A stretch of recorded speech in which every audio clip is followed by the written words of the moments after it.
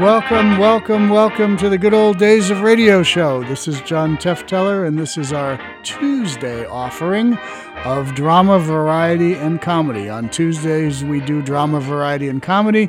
On Thursdays, we release a great horror or science fiction type show.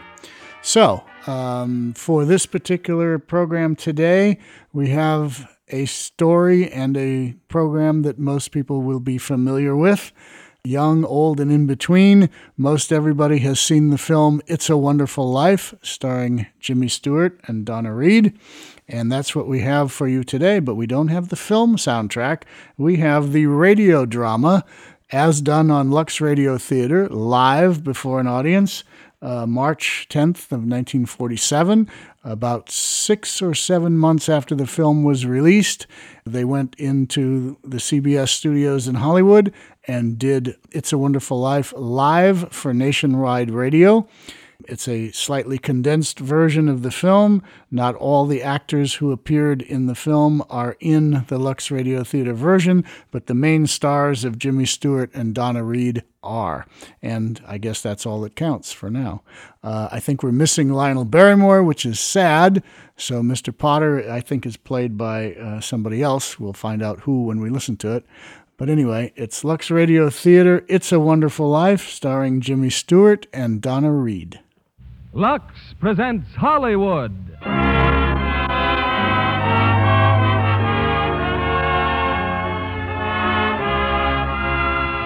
Lever Brothers Company, the makers of Lux Toilet Soap, bring you the Lux Radio Theater, starring James Stewart, Donna Reed, and Victor Moore in It's a Wonderful Life. Ladies and gentlemen, your producer, Mr. William Keighley. Greetings from Hollywood, ladies and gentlemen. Tonight we bring you one of the season's most inspiring hits, a Liberty Films production that's been nominated for the highest screen award. Yes, It's a Wonderful Life. And we present it now with its original fine stars, Jimmy Stewart and Donna Reed. Jimmy in the role which won him a nomination for the best performance of the year. Also in our cast is starred that fine comedian, Victor Moore. It's a Wonderful Life is the drama of a typical American. Might be you, it might be me. He dreams of glory, he lives in hope, he loves and doubts, and only Providence puts a final value on his service to humanity. Our story starts before the war, when life was normal. Shortages were generally unknown, and simple luxuries like Lux soap were abundant. I won't say that's the only reason people said it's a wonderful life, but I do know from the thousands of letters in our files that most of them said it's a wonderful soap. And they keep right on saying it day after day. In fact, the popularity of Lux soap is what makes it possible to present such entertainment as Frank Capra's great production, It's a Wonderful Life, starring Jimmy Stewart as George, Donna Reed as Mary Hatch, and Victor Moore as Clarence.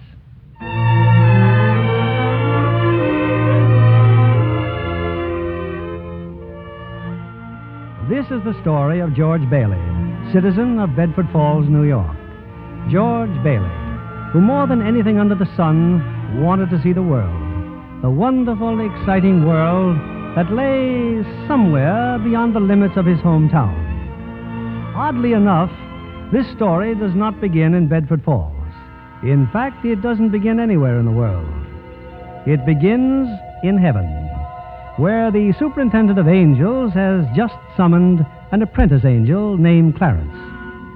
Oh, I'm really going down to Earth, sir? Oh, how splendid. Yes. There's a very discouraged man down there, Clarence, George Bailey. At exactly 10:45 p.m., Earth time, he'll be thinking seriously of ending his life. Oh, dear, his life. Now, I want you to stop him if you can. Now, sit down. I'll give you Bailey's case history. Sir, if I should accomplish my mission, may I perhaps get my wings? I've been waiting over 200 years now, and, well, people are beginning to talk. Clarence, what's that book? The Adventures of Tom Sawyer, sir. I was reading it when you sent for me. Oh, fine book. Excellent. Well, you do a good job on George Bailey, and we'll see about your wings. Oh, thank you, sir. Now, listen. When George Bailey was a boy, 2 events occurred that you should keep in mind. One was when his young brother, Harry, fell through the ice and almost drowned. George saved him. Brother fell through the ice. George saved him. Ever since, George has had a bad ear. All that icy water, you understand. Yeah, bad ear. Yes, sir. The other event came a few months later. George used to work after school in Mr. Gower's drugstore. One day, Mr. Gower's only son died of influenza. It was a terrible blow, and poor Mr. Gower tried to lose his grief in whiskey. Where you been, George? Mrs. Blaine's called twice. What happened to her prescription? You lost it, didn't you? No, Mr. Gower. Here it is. Well, you good for nothing. Don't you know that Blaine girl's very sick? Mr. Gower, my ear. You're hurting my sore ear. Teach you to loaf, you lazy brat. Mr. Gower, you don't know what you're doing. You put something wrong in those capsules. Shut up. Oh, I know you feel bad, but look, Mr. Gower, look. This bottle, you used this bottle to make up the capsules. It's poison. Poison? Don't hurt my sore ear again, Mr. Poison. Gower. Oh, George. That's why I George. didn't deliver, Mr. Gower. All I wanted was to make sure. George. Well, Clarence, that was George Bailey as a boy. When he grew up, he wanted to go to college, but there just wasn't the money. So he worked 4 years in the Building and Loan Association. Building and Loan Association? Oh, I forgot to tell you.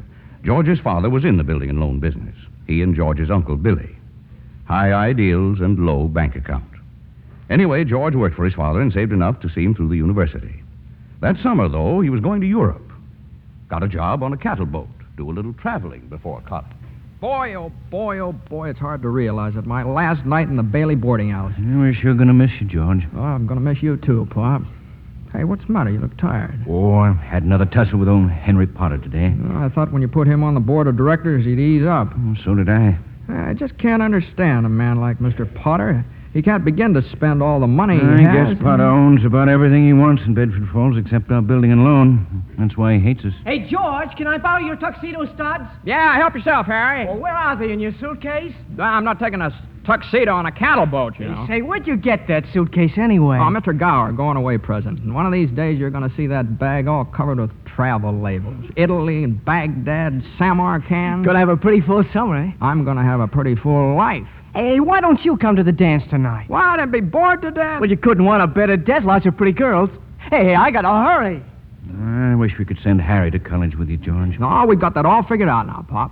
He'll take over my job at the building and loan and work 4 years like I did, and then he'll go. Well, he's pretty young for that job. Well, no younger than I was. Maybe you were born older, George. Huh? George, when you get out of college, I don't suppose you'd come back to the building and loan. Oh, no, Pop, I just couldn't. I couldn't face being cooped up the rest of my life in a shabby little office. I'm sorry, Pop. Now, I didn't mean that, but it's just this business of nickels and dimes. I'd go crazy. I want to do something big, something important. Well, in a small way, we are doing something important, George.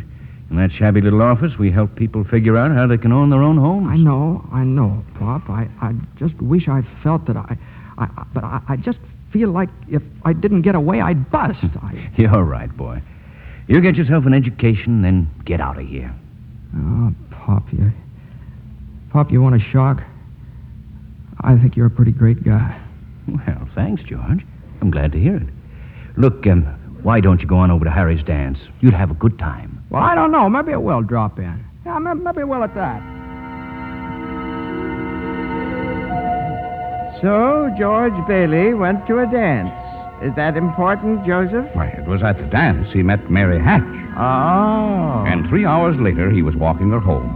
George and Mary were feeling pretty good, Clarence. As a matter of fact, wonderful.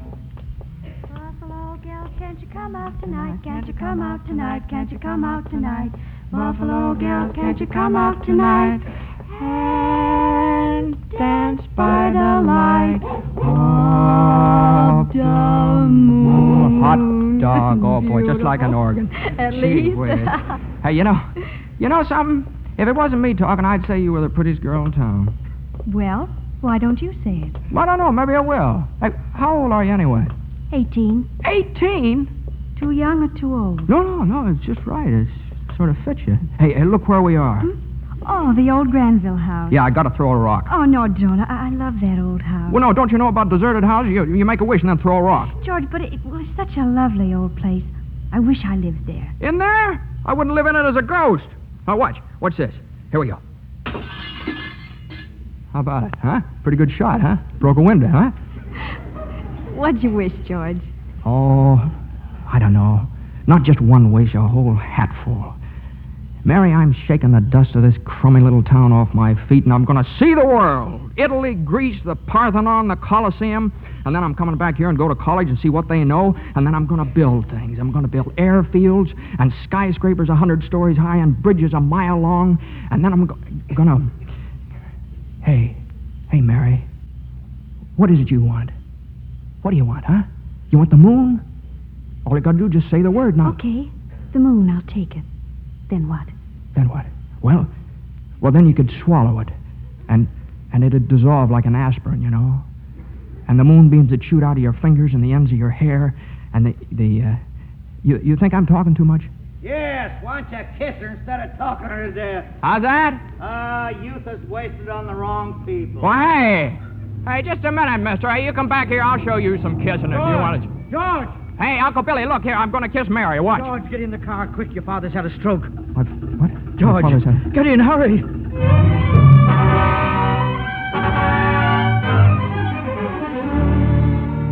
Well, George's father died that night, Clarence. So, of course, George couldn't go to Europe. But that fall, just as he was ready to leave for college, the directors of the building and loan had a meeting. They were going to appoint a successor to Mr. Bailey. What was that you said, Mr. Potter? I said as long as Peter Bailey's dead, let's dissolve the building and loan. We don't need it. Now, wait a minute. Oh, you wait a minute. Peter Bailey was not a businessman. Ideals without common sense can ruin a town. What do we get? A discontented, lazy rabble instead of a thrifty working class. Hold on, Mr. Potter. Oh, I meant no disrespect, George, but... Oh, wait a minute here. Why my father ever started this cheap penny ante building and loan, I'll never know. But just remember this, Mr. Potter, this rabble you're talking about, they do most of the working and the paying and living and dying in this community. Well, is it too much to have them work and pay and live and die in a couple of decent rooms and a bath? Anyway, my father didn't think so. People were human beings to him. But to you, a warped, frustrated old man, they're cattle. Well, in my book, Mr. Potter, he died a much richer man than you'll ever be. I'm not interested in your book, George. I'm talking about the building and loan. You're talking about something you can't get your fingers on that's galling. That's what you're talking about. Well, this town needs this measly one-horse institution, if only to have some place where people can borrow a few dollars without crawling to you. Now, come on, Uncle Billy. What happened, George? Yeah, all we heard was a lot of yelling. Boy, oh boy, you should have heard George. Yeah, they're in there voting us out of business. Well, who cares? I can get another job. I'm only 41. 45. Well, you get out of here, George. You missed your boat trip. Do you want to miss college, too? George, we've just voted Potter down. We're still in business. Whoopee! We're still in business. We're still in business. But there's one condition, George. They've appointed you to take your father's place. Appoint me, but I'm going to college. Look, this is my last chance. Uncle Billy's your man. George, you've got to take it. They'll vote with Potter otherwise. They said so. They even...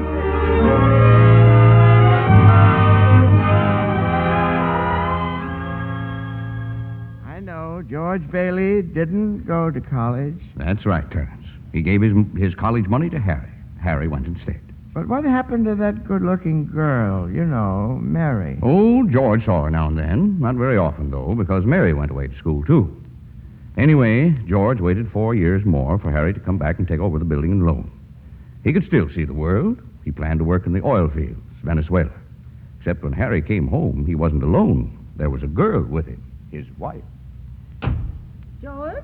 Yeah, I'm out here on the porch, Mother. I just thought I'd get some air. Well, how do you like your new sister-in-law? Oh, she's swell. Looks like she can keep Harry on his toes. Yeah, I keep him out of Bedford Falls anyway. What do you mean? Well, Ruth's father, he's got a wonderful job for Harry up in Buffalo. Buffalo? Well, that means you can't... Yeah. George, did you know Mary Hatch is back from school? Hmm? Yeah. Nice girl, Mary. Mm-hmm. Oh, stop grunting. Mm-hmm. Give me one good reason why you shouldn't call on Mary. Well, Sam Wainwright. Sam's crazy about Mary. Well, she's not crazy about him. Well, now, how do you know that? Did she discuss it with you? Besides, Sam's away in New York. Oh, and all's fair in love and war. I see. Okay, Mother, I think I'll go out and find that girl and do a little passionate necking. Oh, George. Goodbye, Miss Bailey. By the way, do you want any books at the library? Library? George! George, you go and see Mary. Do you hear?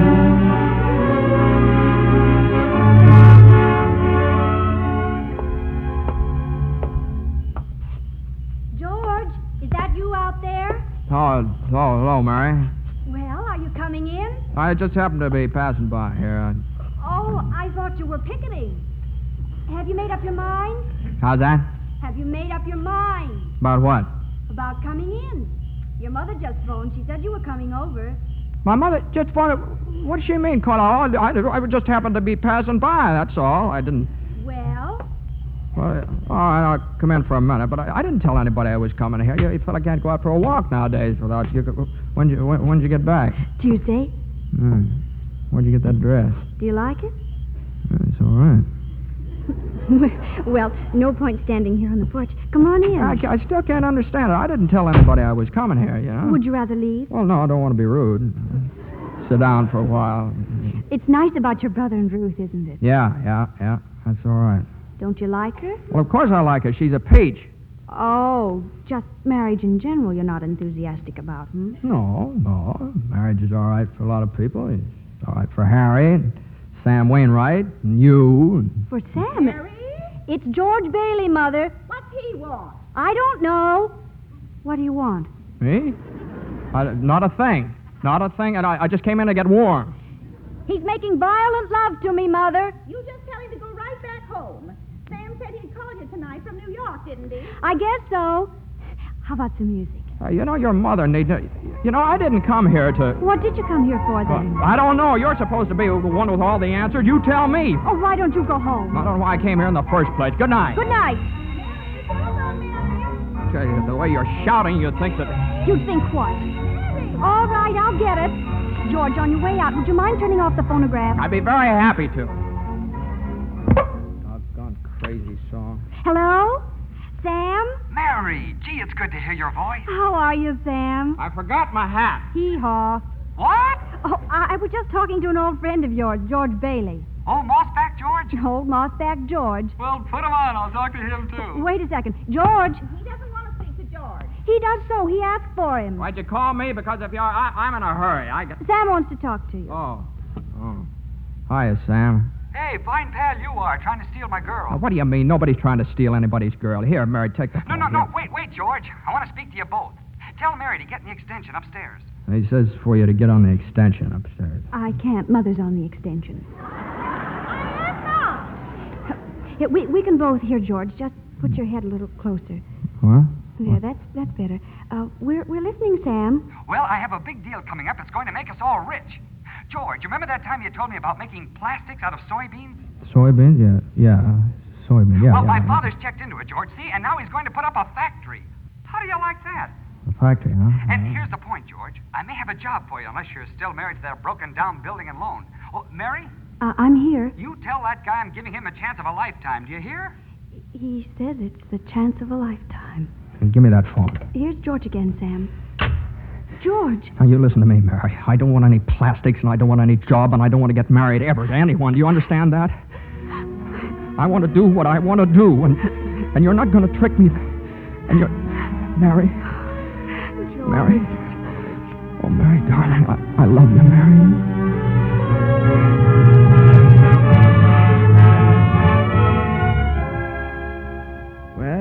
Well, so George Bailey and Mary Hatch were... Yes, George and Mary were married.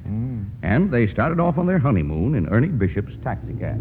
Hey, where are you two going on this here now honeymoon? We're going to shoot the works, Ernie. A whole week in New York, a whole week in Bermuda, the highest hotel, the oldest champagne, the hottest music, and the prettiest wife. So you're finally getting out of Bedford Falls, huh? Then what? Then what, honey? After that, who cares? That does it. Hey, Mrs. Bailey, I haven't kissed you. Hey, George, there's something funny going on over there. Look over there at the bank. It looks like a run. All right, pull over a minute, will you, Ernie? George, let's not stop. Please, let's go straight to the No, wait a station. minute. I'd better see what it is. I'll be right back. George, please. George!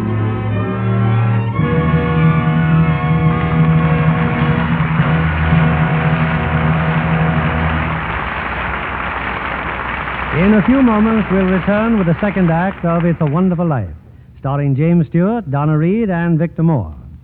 Meanwhile, here's our Hollywood reporter, Libby Collins, looking very smart, too, may I say. Well, thank you, Mr. Keeley. You know, after seeing Paulette Goddard's wardrobe for Paramount's new comedy, Suddenly It's Spring, I just had to rush out and buy something new. Looking at all those lovely clothes was just too much for my self-control. Well, you look stunning, Libby. Oh, thank you again, Mr. Keeley. Now, tell me about the picture. I understand that Paulette's portrayal of an ex-whack is truly delightful. Oh, yes, it is. And Fred McMurray gives a perfect characterization of her wayward husband. Between the two of them, Suddenly It's Spring is a high-spirited comedy with emphasis on the romantic side. Well, naturally. But really, Mr. Keeley, that wardrobe of Miss Goddard certainly will make clothes-conscious girls sit up and take notice. I'll bet you think so, too, Mr. Kennedy. Well, Libby, men seldom know much about styles. What I notice about a dress is the general effect when a woman wears it. Some girls always seem to have that right-on-the-beam look. You know what I mean. Well, I think what you have in mind, Mr. Kennedy, is good grooming. Screen stars certainly put great emphasis on it.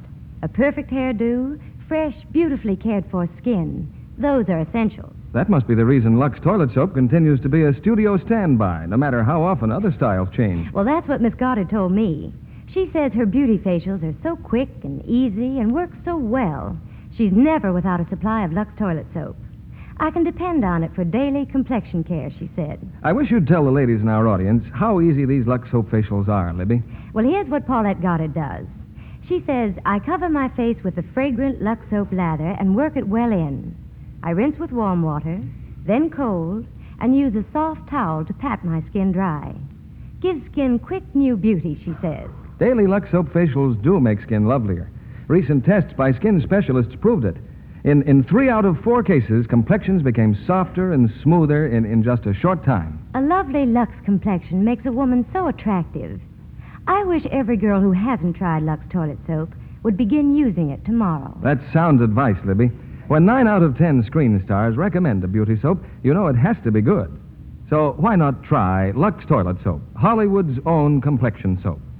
We pause now for station identification. This is CBS, the Columbia Broadcasting System.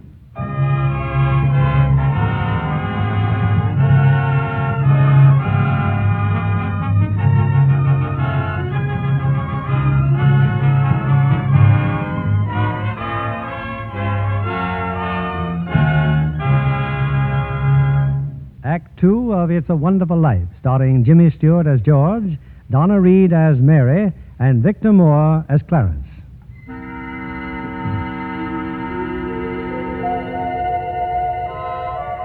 Well, we're back in heaven again, where the superintendent of angels is reviewing the case history of a mortal named George Bailey.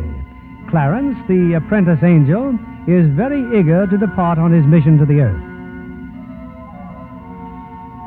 Poor George Bailey. Oh, he's certainly in desperate trouble, Joseph. I'll go to him at once. Now, you sit down, Clarence. Sit down. We're nowhere near the point where George Bailey's thinking of taking his life. We're not? Now, where were we? Oh, yes.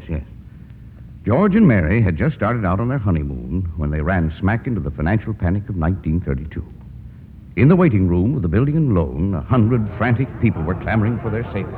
Hey, what's going on, Uncle Billy? What's happened? All those people out there. This is a pickle, George.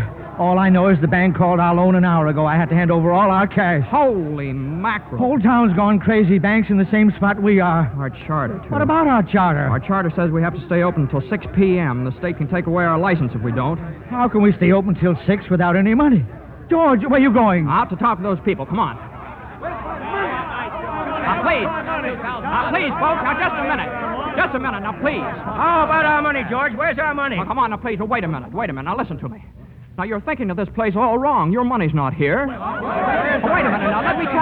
Let me tell you, your money's in people's houses. In the Kennedy house, and the McLaren house, and in your house, and 100 others. Now, what are you going to do? Foreclose on them? I got $240 in shares. Now, let me have it. All right, Charlie. Now, you'll get your money in 60 days. 60 days? Well, now, look, that's what you agreed on when you bought your shares. I got my money! Yes! Old man Potter's taking over the bank. He'll pay you 50 cents on every dollar. Then let's take our shares to Potter. Half is better than nothing. Now, wait a minute, please, folks. I beg of you not to do this. If Potter gets hold of your shares, he'll be owning this building and loan. He's got the bank, he's got the bus line, he's got the department stores, and now he's after us because he wants to keep you living in his shacks and paying the kind of rent he decides to charge. Now, We can get through this thing all right, but we've got to stick together. We've got to have faith in each other. My husband's out of work. We need money. I've got doctor bills to pay. I can't feed my kids on save. We still got some money. Hey, Mary. Here it is, George. You told me to hold on to it. Would have made a nice honeymoon. Bought furniture, too. Hey, now, wait a minute, folks. Listen. I've got $2,000. All right, Charlie, how much do you need? $240. No, Charlie, now listen, just enough to tide you over. I said $240. Okay. Uncle Billy, give Charlie $240. All right, Ed. Now, how much just to get by on? $20, I suppose. Now you're talking. Now, Mrs. Thompson, how about you? $20 will do me. Good. $20. Uncle Billy, pay it back when you can now. Pay it back when you can. All right. Who's next?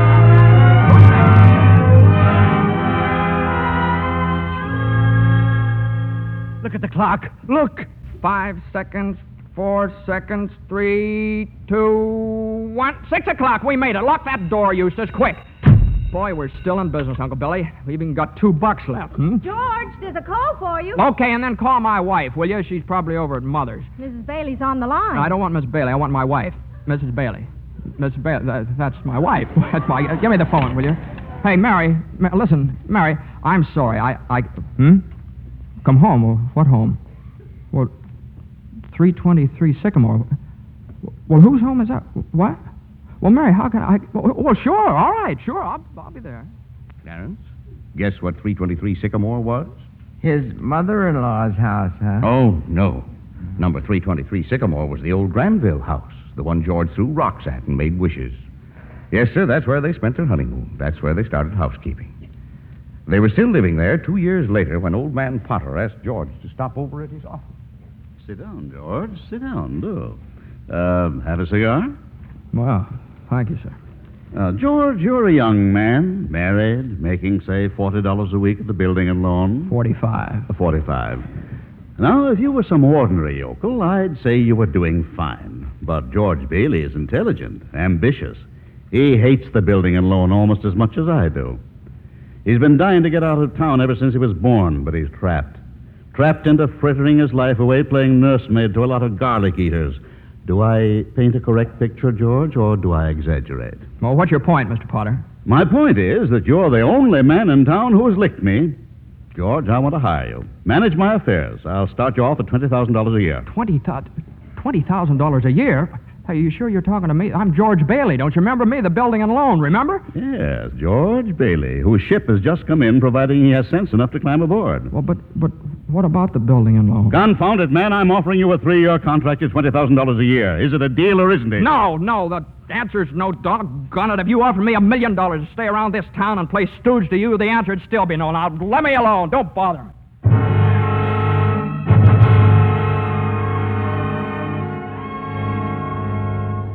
George, what did Mr. Potter want? Oh, it's nothing. He just talk. It's nothing. Oh, gee. Mary Hatch. Mary, why in the world did you ever marry a guy like me, anyway? To keep from being an old maid. I was going to see the world. I was going to build things. I was going to give you the moon. What have I given you? Not even a new dress, not for months. Gee whiz, I feel awful. So do I. Mornings especially. I could have married Sam Wainwright, anybody else in town. I didn't want to marry anybody else. I want my baby to look like you. You didn't even have a honeymoon, and I promised you that you what? My baby. Hey, Mary, you mean you're on the nest?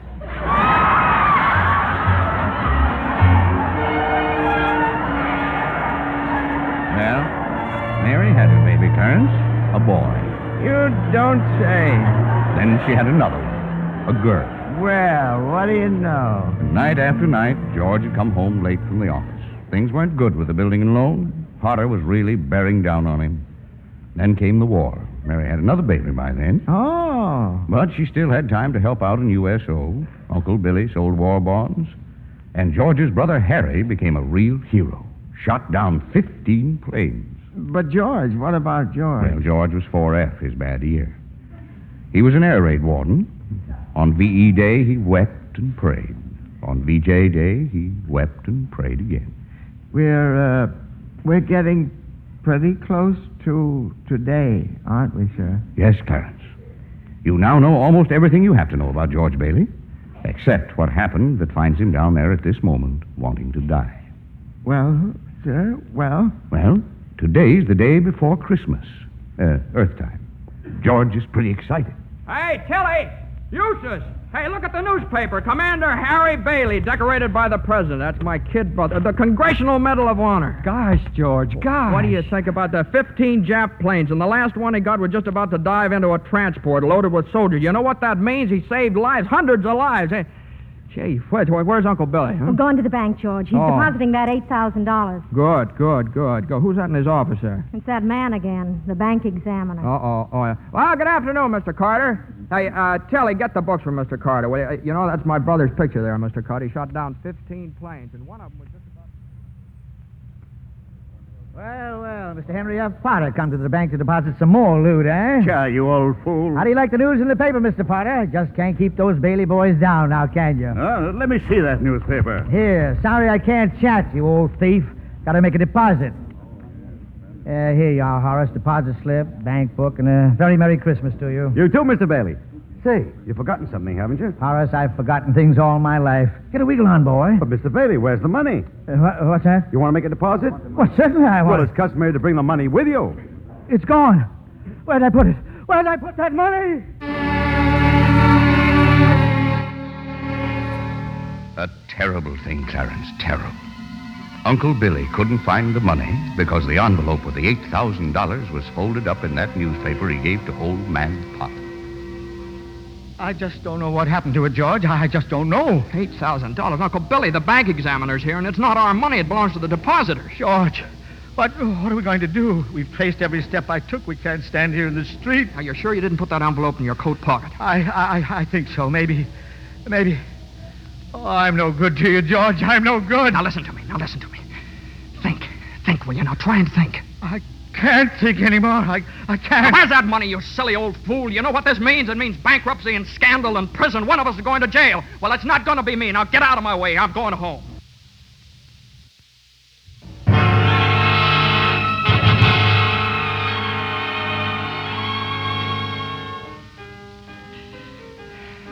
George, dear, what's wrong? You haven't said a word since you came home. Oh, well, that banging on that piano. Does she have to just keep playing that same piece over and over and over and over again? I have to practice for the Christmas party, Daddy.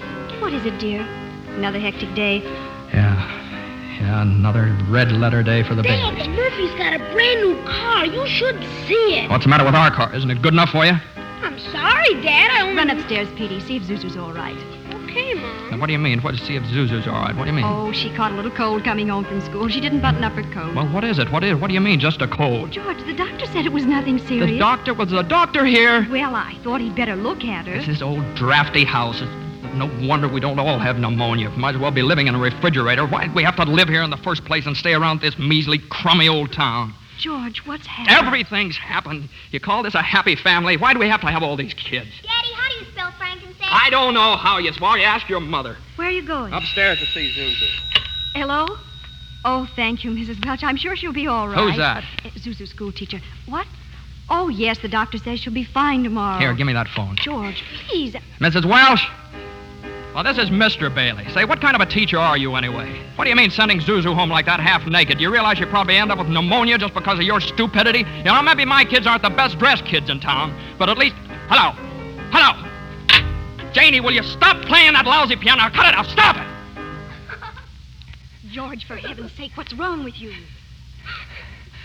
I'm sorry. Janie, I'm sorry. Mary,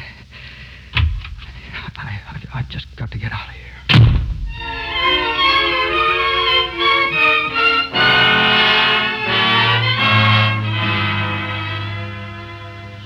That's it, George. You're short $8,000 in your accounts, eh? Oh, please, Mr. Potter, I'll pay any sort of a bonus if you still want the building and loan. You say it was lost. Have you notified the police? No, sir, I haven't done that yet. Harry's home. Oh, why come to me? What about your good friend, Sam Wainwright? I can't get a hold of him. He's in Europe.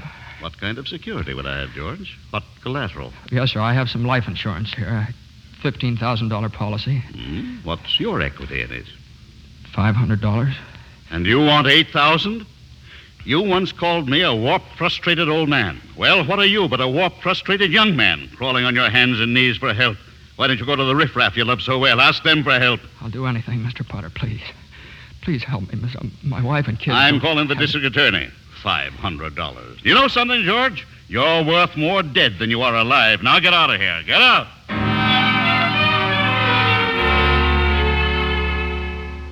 And all the time, Potter had the $8,000 in his desk drawer. It's still there, Clarence. But where's George, sir? Where? Well, he went over to Martini's Cafe. He's had a couple of drinks, Clarence. He's just standing there, sort of in a daze. Oh, God. God, dear Father in heaven, I'm not a praying man, but if you're up there and you can hear me, please show me the way. I'm at the end of my rope.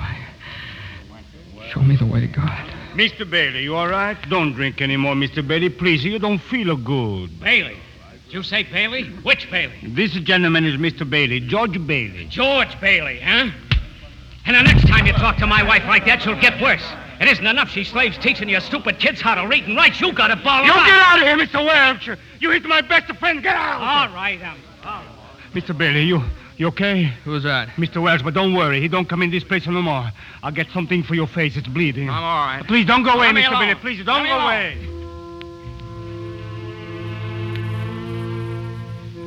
Well, George left Martini's Cafe 5 minutes ago, Clarence. He's at the river now, on the bridge, looking at the water. Are you ready, Clarence? All ready, sir. Very well.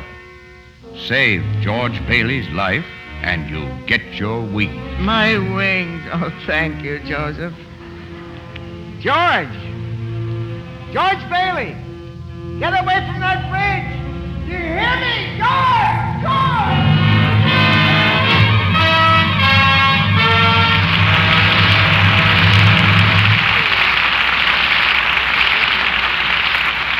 In just a moment, we'll bring you Act 3 of It's a Wonderful Life, starring Jimmy Stewart, Donna Reed, and Victor Moore. The popular theory about beautiful blondes is that they're content to be merely decorative.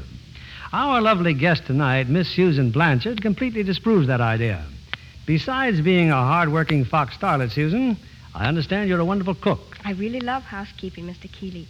But most of all, I enjoy the training I get at the studio. It's work, but it's fun, too. You're an Easterner, aren't you, Susan? Yes, a native New Yorker. I thought so.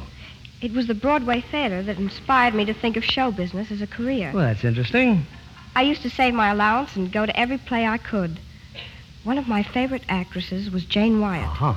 Imagine, Mr. Keeley, what a thrill it was for me to meet her right here in Hollywood. Jane Wyatt's latest picture, Boomerang, was made in the East, I understand. Yes. But she and Dana Andrews, who stars in Boomerang with her, were in Hollywood to see a studio showing of the picture. Oh, I see. Jane Wyatt is my ideal of a stage and screen star. So talented and so lovely to look at. Just as lovely in real life, too. She is indeed. It wasn't long before I discovered that she's as keen about Lux toilet soap for beauty care as I am. You know, I'm a Lux girl, too. We're glad to hear you say that, Miss Blanchard, because that's a very beautiful Lux complexion I see before me. Just right for blue eyes and ash blonde hair. Thank you, Mr. Kennedy. Any girl in pictures is delighted to find out about Lux toilet soap as a beauty care. Active lather facials are so quick and easy, and they really make a difference in your skin. Thousands of busy, attractive women have discovered that, Miss Blanchard. Daily Lux Soap complexion care does make skin lovelier. Otherwise, it wouldn't be the choice of 9 out of 10 screen stars. Lux toilet soap is all around beauty care for me. I use it as a bath soap, too. It has such delightful perfume, leaves a lovely fragrance on the skin. Thank you, Miss Susan Blanchard. I hope our audience will be seeing that lovely Lux complexion of yours in a screen close-up one of these days. Now, back to our producer, William Keeley. Act 3 of It's a Wonderful Life, starring Jimmy Stewart, Donna Reed, and Victor Moore.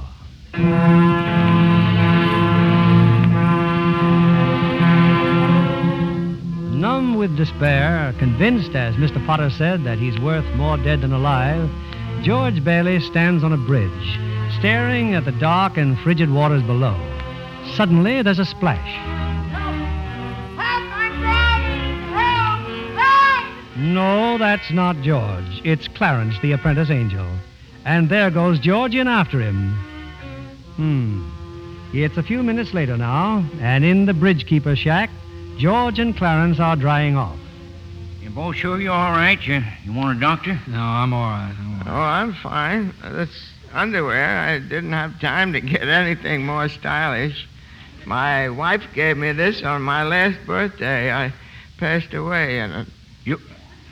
You what, mister? I see Tom Sawyer is drying out, too. Who? My book. I left in such a hurry, I brought Tom Sawyer with me. Hey, how'd you happen to fall in? Oh, I jumped in. I jumped in to save you. Jumped in to save me? Well, I did, didn't I? You didn't go through with it, did you? Go through with what? Suicide. Hey, it's against the law to commit suicide around here. Yeah, it's against the law where I come from, too. Where do you come from? Heaven. Oh, that's very funny. Very Your lips bleeding. Yeah, I got a bust in the jaw in answer to a prayer. Oh, no, George. I'm the answer to your prayer. Hey, how'd you know my name? Oh, I know all about you. Well, who are you supposed to be, anyway? Clarence Oddbody, AS2. Clarence Oddbody. What's the AS2 for? Angel, second class. Hey, I'm getting out of here. You may not need a doctor, but I do. Cheerio, my good man. Hey, look here. Why'd you want to save me? Because I'm your guardian angel, George. Oh, I see. Uh-huh. Well, you look like about the kind of an angel I'd get. What happened to your wings? Well, I haven't won my wings yet. That's why I'm an angel, second class. Oh, I see. But you can help me earn them, George, by letting me help you. Oh, don't happen to have $8,000 on you, do you? Oh, no. We don't use money in heaven. Oh, that's right. Yeah, I keep forgetting. I see. Comes in pretty handy down here, bub. Oh, tut. Of course, I found it out a little late. You know, I'm worth more dead than alive. You mustn't talk like that. Joseph will never give me my wings if you keep feeling that way. You just don't realize what you've done for your folks. Why, if it hadn't been for yes, you... if it hadn't been for me, everybody would be better off. My wife and my kids and my friends. Oh, this is not going to be easy. And I'll be better off if I hadn't been born. What did you say? I said I wish I'd never been born. George, that's wonderful. It's wonderful. What? The idea you just gave me. Well, you got your wish. You've never been born. I've never been born? Exactly. No worries, no $8,000 to get, nothing. You simply don't exist. All right, okay, all right. George, I can do things, strange things. I can show you the world, George, the way it would be if you hadn't been born. Hey, wait a minute. This ear of mine. Hey, say something else in that bad ear. You don't have a bad ear anymore. Oh, I don't think you're concentrating. Oh. Don't you see? You're not the George Bailey you think you are. You're nobody. Oh, that's the doggonest thing I ever saw, that ear. Your lips stopped bleeding, too. Yeah. Hey, what's happening around here? What is this, anyway? I need a drink. That's what I need. What about you, Angel? You want a drink? Well, I don't quite know. Come on. We'll go as soon as our clothes are dry. Clothes are dry, George. Hey, so they are. That's funny. Well, look, let's get dressed and we'll stroll over to Martini's and then... excuse me. I'll stroll. You fly. Yeah. No, I don't have my You don't wings. have your wings yet. No. That's right. I forgot that. A couple of drinks and we'll both fly. Huh?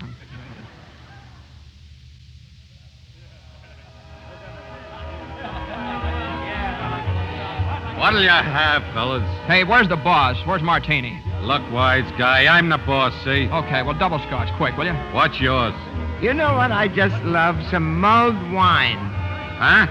Heavy on the cinnamon and light on the cloves.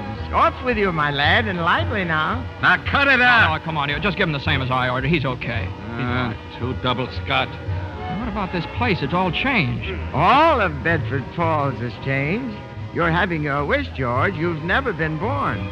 Oh, there'll be lots of things you've never seen before. Oh, good. Somebody just made it. Made what? Every time a bell rings, it means some angel's got his wings. What'd you say? Look, Clarence, I don't think you better talk about angels around here. Don't they believe in angels? Oh, yeah, they believe in them, but you know, it's just a little Well, then thing. Why should people be surprised when they see one? Don't mind him, bartender. He's just a little fella. He just never grew up. And how old are you anyway, Clarence? Well, next May, I'll be 293. That does it. A couple of pixies, huh? Go on, get. You hear me? Get. Where's Martini? Will you Stop tell me? asking about Martini. Ain't here any... Hey, you. Rummy, didn't I tell you never to come panhandling around here? George, look. Hey, it's Mr. Gower. Mr. Gower. Listen, Mr. Gower, don't you know me? This is George Bailey. You buy me a drink, mister? Just one drink, will you, mister? Pinky! Yeah, Nick. Throw the rummy out. Oh, no, please. Hey, bartender, that's Mr. Gower, the druggist. That rumhead spent 20 years in jail for poisoning some kid. If you knew him, you must be a jailbird yourself. Pinky, here's 2 more. Get him out of here. Get up, George. Good thing he threw us in a snowbank, huh? Where's Mr. Gower? Mr. Gower doesn't know you, George.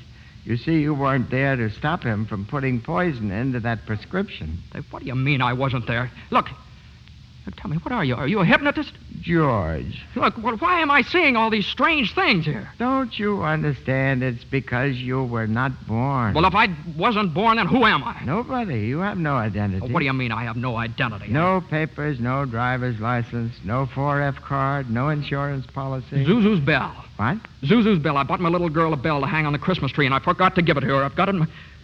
It's gone. It's gone, too. Everything's gone. But you've been given a great gift, George. A chance to see what the world would be like if you'd never been born. You're crazy. You're crazy as a bedbug, and you're driving me crazy, too. Now, look, I'm going home to my wife and family. Do you understand that? And I'm going home alone. Better not leave him alone, Clarence. Keep following him. Joseph, I'll stay near him, sir. Poor George. He's seeing Main Street now the way it'd be if he hadn't lived. The thing that's really shocked him, sir, is the building and loan office. Know what's there now? Pawn shop. What's he doing?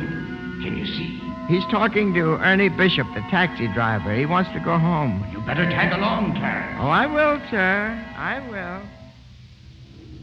Come on, step on it, will you, Ernie? Get me home. I'm off my nut. Where do you live, buddy? Oh, now, doggone it, Ernie. Don't you start pulling that stuff on me. 323 Sycamore. 323 Sycamore. Yeah, hurry up. Zuzu's sick. Okay, buddy. Hey, look, Ernie, I don't know what's happened. I'm going crazy or something. I got some bad liquor. Now, look, tell me this now. You're Ernie Bishop, right? And you live with your wife and kid down... You seen my wife?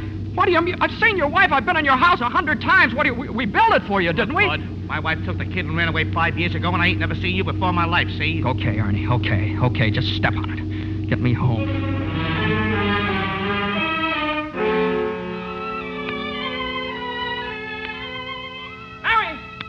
Mary, where are you? Janie, Petey, Zuzu. Zuzu, where are you? This is just an old abandoned house, George.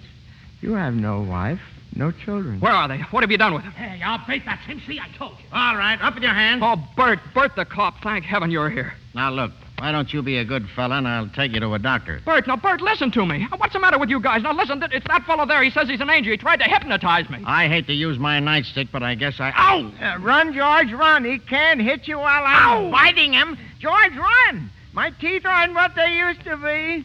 Joseph, help! Joseph! Where'd they go, Ernie? Where'd they go? I don't know. They just disappeared.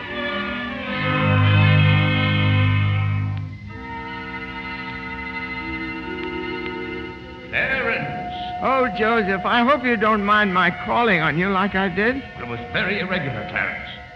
You're by yourself again. Where's George? He's at his mother's house, sir. Well, if George hasn't been born, he has no mother. Oh, he's being very stubborn, sir. He'll just have to find these things out for himself. But his mother, that's a terribly bitter blow to a man, his own mother not knowing him. You mean I shouldn't have let him... I mean you better find him right away. Oh, and stop fighting policemen, Clarence. I'm here again, George. My own mother didn't know me. If only Harry were here. If my brother were only back from Washington. Your brother fell through the ice and was drowned at the age of 9. Well, that's a lie. He got the Congressional Medal of Honor. He saved the lives of every man on that transport. Every man on that transport died. Strange, isn't it? Each man's life touches so many other lives. Harry wasn't there to save them because you weren't there to save Harry. Don't you see, George? You really had a wonderful life. Don't you see what a mistake it would be to throw it away? Clarence? Yes? Where's Mary? Please, where's my wife? I'm not supposed to tell. Tell me where she is. You're not going to like it, George. Where is she? I'll choke it out of you if I have to. Where's my wife? The library. She works there. She's just about to lock up for the night. So George, come back. Oh, there must be some easier way for me to get my wings. Mary. I'm sorry, the library's closed. Mary, it's George. Don't you know me? No, I don't know you. Let me go. Mary, please, don't do this to me. Mary, please, help me. Help me. Where are our kids? Mary, I need you, Mary. Get please. away from me. Help! Help me. Help me, Mary. I'm George. Mary.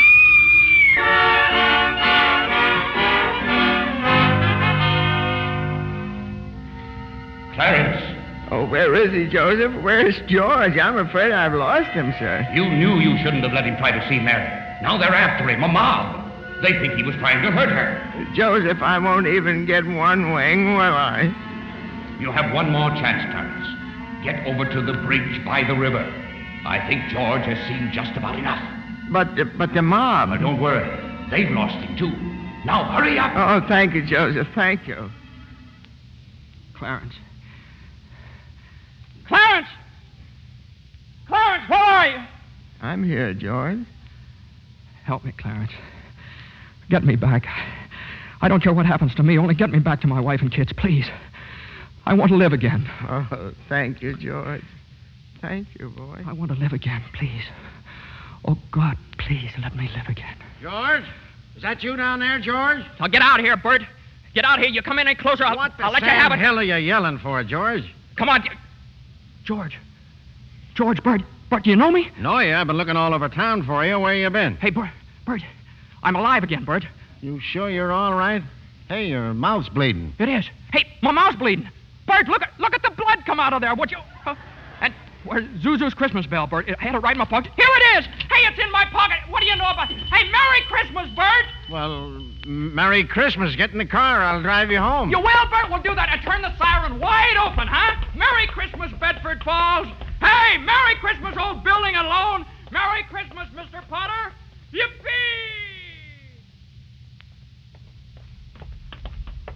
Come on. Hey, Bert, come on in with me, huh? What are these people, these reporters? Hey, Merry Christmas, reporters. Hey, Mr. Bank Examiner, Merry Christmas. Mr. Bailey, there's a deficit. I know, $8,000, I'll bet, huh? George, I've got a little paper here. I'm sorry. I bet it's a warrant for my arrest. Isn't that wonderful? Merry Christmas. Hey, where's Mary, you know? Look at this wonderful old drafty house. Shouldn't it have you seen my wife? Where's Mary? Mary!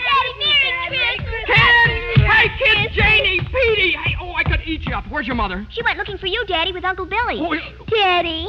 Zuzu, my little ginger snap. How do you feel, huh? Fine, Daddy. Not a snitch of temperature. Not a snitch of temperature. Hallelujah! George, darling. It's Mommy. Mommy's home. Mary.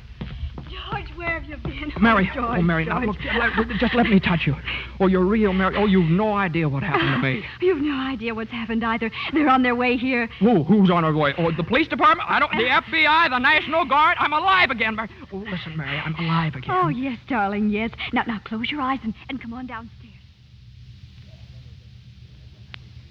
What is it? We can't open my eyes yet, Mary? What's going on here? Now keep your eyes closed. Now, I'll just walk you over here by the Christmas tree and... Well, the people, I hear lots of people. What is it? Lots of people. Just 1 minute now. We're all ready, Uncle Billy. Come in, everybody. George, look! Just look! Uncle Billy! Money, George, a laundry basket filled with money. Money for you. Mary did it, George. Mary! I don't understand. What money? What... People heard you were in trouble, darling. These people, your friends, they've collected this money for you. The $8,000. Charlie. Hey, there's Martini. Mr. Gower. Hey, how are you, Mr. Gower? Mrs. Thompson, Ed, Tom, everybody. None of us would have a roof over our heads if it wasn't for you, George. Oh, gosh, this is wonderful. Hey, Mary, look who's coming in. Mother. Hi, Mother. Hey, and Harry. Got Mary's telegram, George. I flew in as fast as I could. Hey, everybody, a toast. How about a toast? Oh, good idea, Ernie. A toast to my big brother, George, the richest man in town. Daddy, my Christmas bell. You didn't forget. Forget? Here, honey. Here's your bell. Daddy. Darling, what's this on the table here, this book? The Adventures of Tom Sawyer. Lord, there's something written in it. Dear George, remember no man is a failure who has friends. Thanks for the wings. Love, Clarence. Clarence? Yeah, he's a very dear friend of mine. Daddy, Mrs. Welch says every time a bell rings, an angel gets his wings. That's right, Zuzu. That's right. That's right. Attaboy, Clarence. Attaboy, Clarence. Happy landing.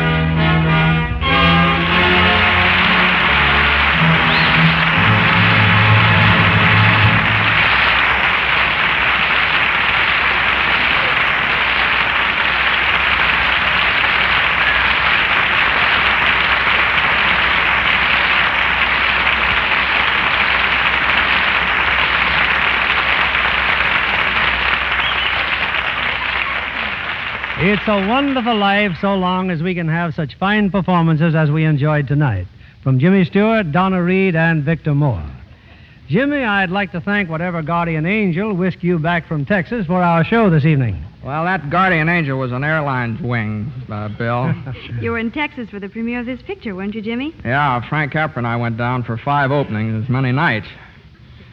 Pretty good All down of there them in in Texas. Texas, Yeah. Jimmy? Yeah, every one of them. There are 5 premieres over Texas. You know, it's a pretty big state. Takes that many to do it. Jimmy, I'm sure your fans were proud to read that you received an honorary degree from Princeton just the other week. Yes, how about that, Jimmy? Do we call you professor now? No. It's just an M.A. Oh, Master of Arts? Well, it might have been. I don't know. It might be for murdering architecture. That's what I studied at Princeton. Well, you know, Donna has an honorary degree to her credit, too. LLC. What's that, Bill? LLC? Well, you can see for yourself. A lovely Lux complexion. Well, thank you, Bill. Or rather, thank Lux Toilet Soap. It's a wonderful complexion care. I use it faithfully. With wonderful results, I see. What's happening next Monday night on Lux, Bill? Next week, we have another of the season's most successful films. It's 20th Century Fox's thrilling screen hit, Leave Her to Heaven, with lovely Gene Tierney, and a star who appears in answer to literally hundreds of requests, Cornell Wilde. Based on the best-selling novel of the same name, Leave Her to Heaven is the strange, dramatic story of a woman whose twisted mind and fiendish jealousy drive her to any lengths to hold the man she loves. Now, that ought to make great listening, Bill. I wouldn't miss it for anything. Good night. Good night, and thanks a million.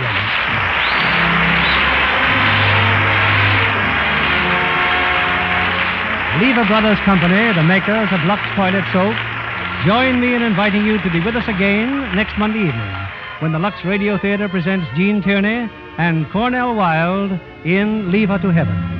This is William Keighley saying good night to you from Hollywood.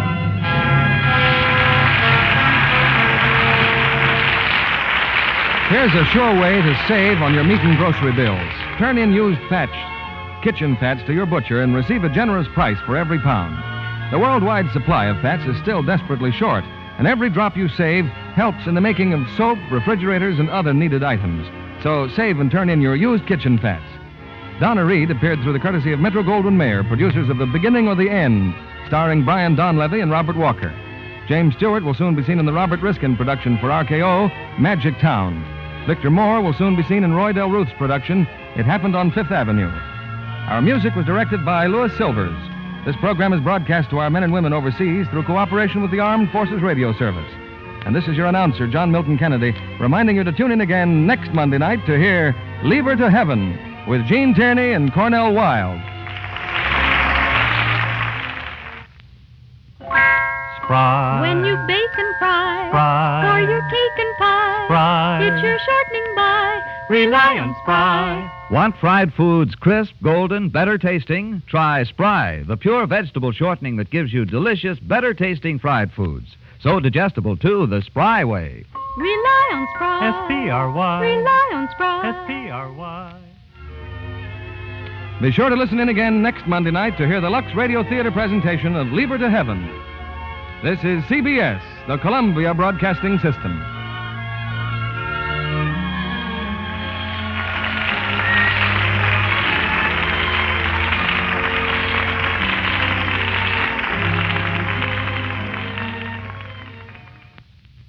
Okay, Jimmy Stewart and Donna Reed, live on the radio on March 10th, 1947, It's a Wonderful Life.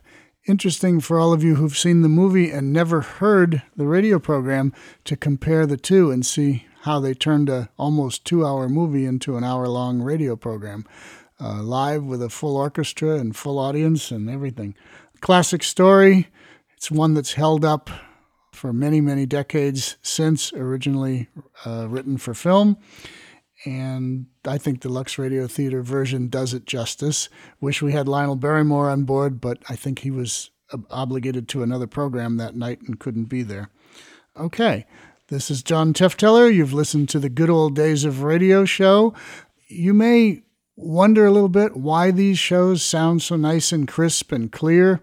They're all coming from the original transcription discs, from tapes that I made years ago from the original transcription discs. They sound good when you have access to those original recordings. We have not done any cleanup to them, so you will hear an occasional click or pop or whatever from the original transcription record. A transcription disc, for those who don't know, is about 16 inches in diameter. It's much larger than an LP record. It contained 15 minutes per side, so to do a full Lux Radio Theater production, they needed 4 16-inch transcription discs to record it.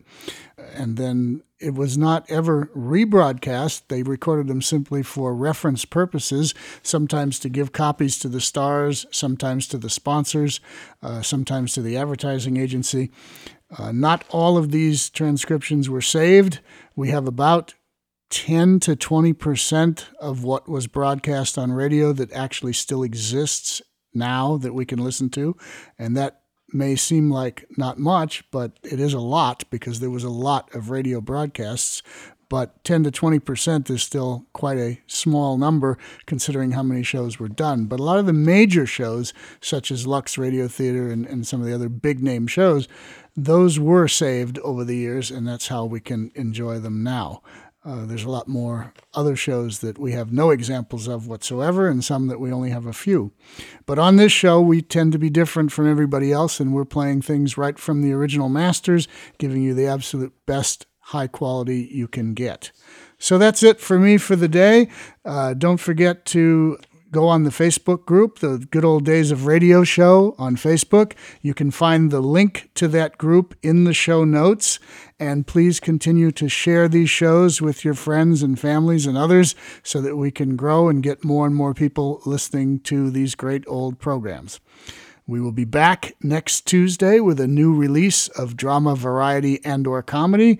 And, of course, on Thursday, we do a special horror or science fiction show, so make sure you get the podcast for that one. All right, until next time, this is John Tefteller saying goodbye.